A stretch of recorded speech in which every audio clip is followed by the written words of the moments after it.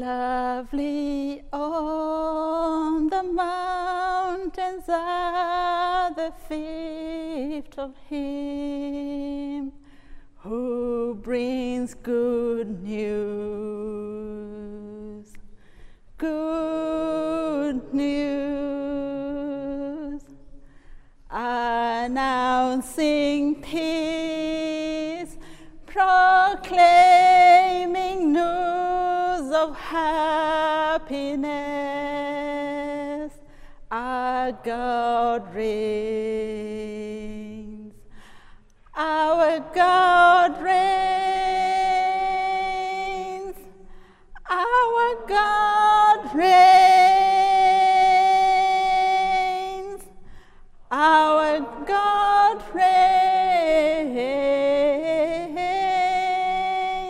You may be seated.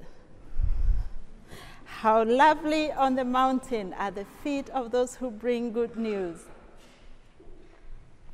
who proclaim to Zion, your God reigns.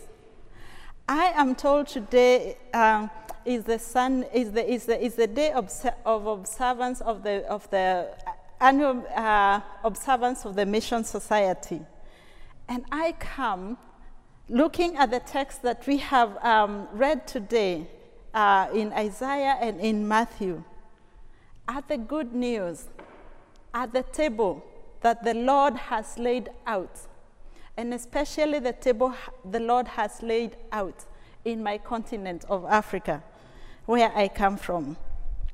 We have just come from Thanksgiving, where we have laid out a feast with our family. We have had celebrations. We have enjoyed time together. Growing up in rural Africa, our grandmothers and mothers generally measured out our food portions very carefully.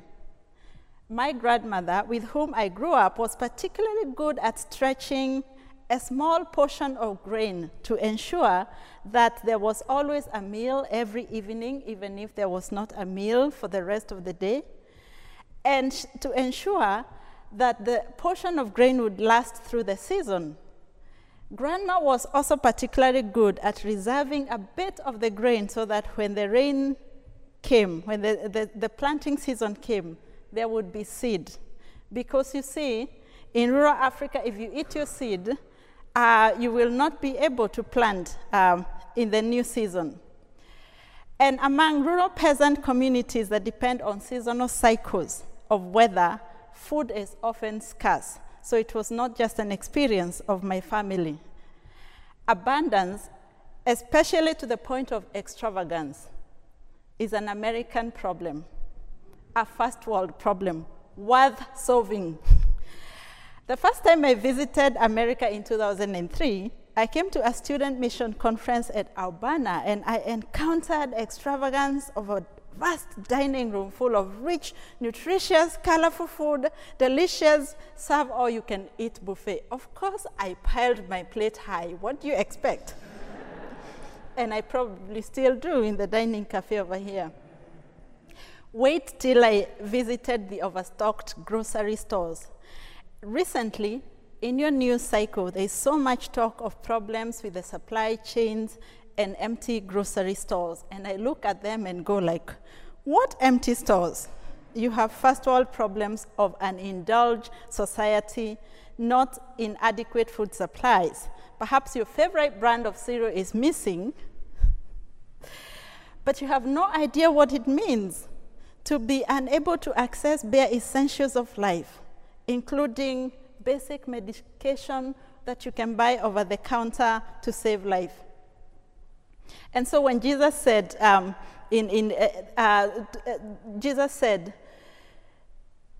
it is easier for a camel to go through the eye of a needle than for a rich man to get into heaven. When Jesus observed a rich man ask for eternal life on the cheap, I also think it is hard for an American to grasp the literal, let alone the symbolic significance of the text that we have read today in both Matthew and in Isaiah. Isaiah envisions God laying out a feast of rich, nutritious food for all people on his holy mountain, referring to the city of Jerusalem, where we shall also join in the feast of Abraham, as we see throughout the New Testament and in Revelation.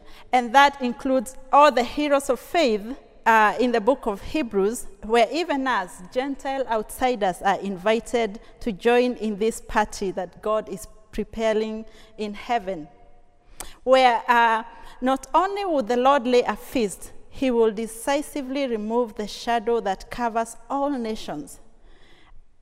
John the Revelator said, I saw the holy city, the new Jerusalem, coming out of heaven from God, prepared as a bride beautifully dressed for her husband. The Lord will swallow up death forever and wipe away tears from all faces and remove the disgrace and indignity of his people from the earth, writes Isaiah. And it will be said, behold, this is our God. We have waited for him that he might save us. This is the Lord. We have waited for him. Let us rejoice and be glad in his salvation. In Matthew's text, we have an extravagant display of Jesus laying out a feast for rural peasant folk who have been listening to him for 3 days, and he has compassion on them because they have had nothing to eat. Let me tell you something. Missiologists agree that we carry out mission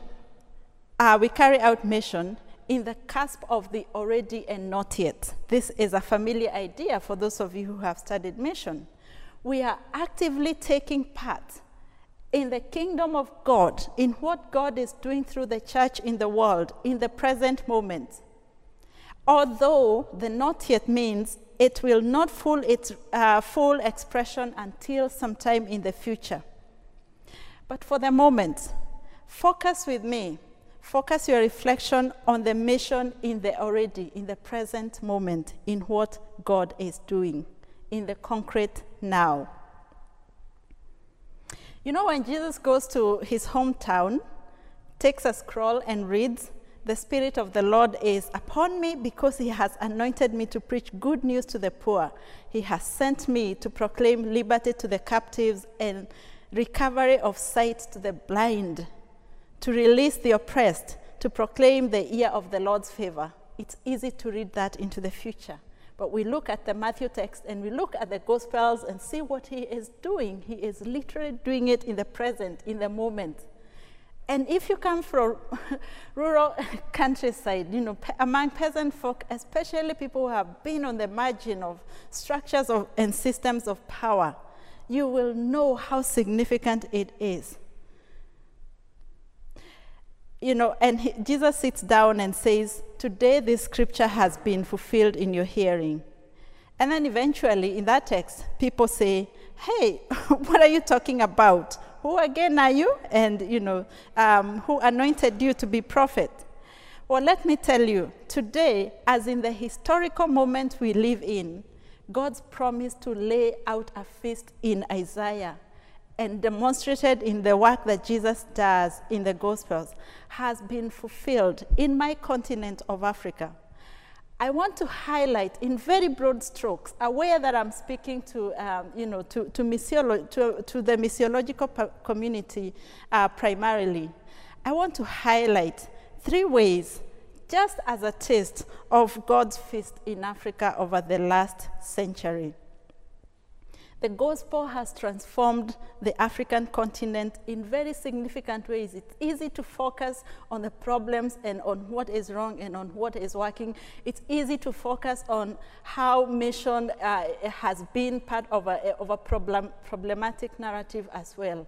And it is easy to miss the miracle that runs throughout the scriptures and that runs throughout the New Testament and that has run throughout Christian history, that the Christian faith has been translated and transmitted, century after century, year after year, day after day, to new generations and to new societies. And in my world that I come from, and some of us here come from, the Lord has been doing this miracle of laying out a feast.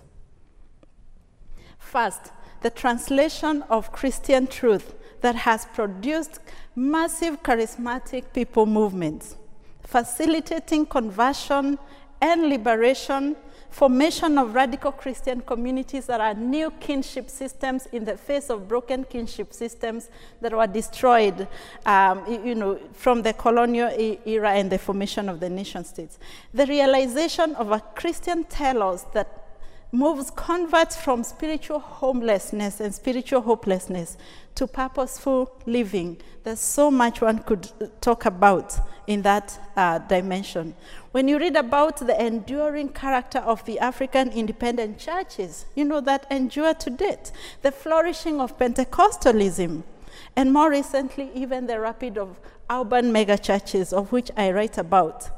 All these are people movements that have emerged a critical historical moment and in the experience of Africa, of Africa's problems. And in those moments, God has laid out a feast that is the translation of the gospel to communities, to individuals, to demographics that would otherwise have been excluded and alienated. And he has brought the life-changing power of the gospel. Second, the gospel has changed Africa through the transfer of power. That is giving agency to these new generations, especially to ordinary people. Whereas the political system would give power to the big man, it is the gospel that has often given power to new generations by raising the young, the youth, children, young people, new leaders, and empowering them to be able to look forward to the future with hope and to inspire their fellow humans or people alongside. And the church in all its forms, when I talk about the church, it's the church in all its forms that has been raising locally formed indigenous, culturally responsive leaders in key moments of the continent. As an anecdote, I was part of a research project carried out, the African Leadership Survey, and it's published by the Orbis Books, so you can look that up. The African Leadership Survey between 2011 and 2017, where we asked Christians, 8,300 Christians plus, in Central Africa, Republic of Congo, in Kenya, and in Angola, representing the three large linguistic groups, to identify specific leaders who are making a difference. And we stayed away from the publicly known leaders. We wanted to get the grassroots leaders. Pastors were identified among the many good findings of that research as one of the most influential leader figures in local communities. Scholars have observed that churches and church-affiliated organizations, parachurches, tend to be the visible form of civil society, especially in the absence of functional government systems of proper civil society across the continent. And naturally, many play many key roles in the lives of ordinary African leaders. I can't even begin to tell you story upon story of women, of men and women, of young people that have started initiatives and things that have completely transformed the small communities and brought them closer to a better vision of living and even a better vision of the gospel. But let me skip over that and tell you the third way. So when Paul says, I am not ashamed of the gospel, for it is the power of salvation for everybody who believes. Once again, it is not a vision of out there, somewhere distant. It's not merely symbolic. It's very real. It's very present for many people, especially that are going through convulsive change. And the third way is that the gospel has been central to the transformation of social structures. I have named the translation of Christian truth. These are missiological themes. The transfer of power and the transformation of Africa's social structures on a large scale. A famous research by Robert D. Woodbury in an article where he writes about the missionary roots of liberal democracy, demonstrates that historically and statistically, missionaries heavily influenced the rise and spread of stable democracies around the world, and especially in Africa. And there's a visible difference between where missionaries went and where they did not go in how those nations have turned out over the last century. Because missionaries, and ultimately the movements of, dissent that emerge after them as a reaction, that's a good thing in the process of Christian transmission and translation of the gospel. Ultimately, all of that have contributed to the creation of a society that is more wholesome, that is forward-looking, and there's a clear association between the progress made in the democratic stability and the presence of the church in many places. My co-author, I am here because I'm doing a research project with Bill Sachs, and we are writing the 200 mission history of Virginia Theological Seminary. We're testing a very unique idea that has not been tested in Christian mission. We have provisionally titled our book, Becoming Religious Cosmopolitans. This is provisional. And in this, we want to tell a narrative that shows Virginia seminary missionaries how they participated in the creation of an imagined cosmopolitan world.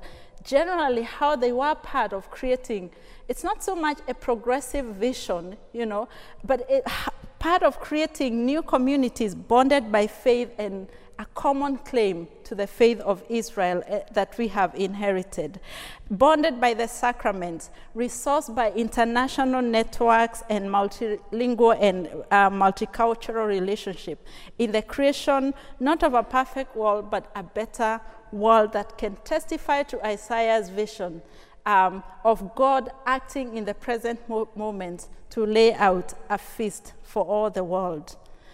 So I want to end up by asking, what shall we do now? What are we going to do about this? I have one suggestion for you. This Advent season, engage your food differently. Look at your food differently. Not merely as food, and not just the sacrament of communion, which we come with all reverence, and not because your mother said, eat your food, because there are children starving in Africa. That was a terrible stereotype. But because you will see regular food as a new sacrament and a sign. It's a sacrament, a representation of God's reign in the here and now. And this should take away the sense of hopelessness that we seem to be getting fixated on, the problems we seem to be fixated on in our current world today. Let us be able to see the very miracle represented, not just in food, but in the material provisions that you have in this day. Look at that with thankfulness, and look forward to that as an outward sign of a divine miracle of God's continuing work of salvation in the world. In the name of the Father, Son, and the Holy Spirit. Amen.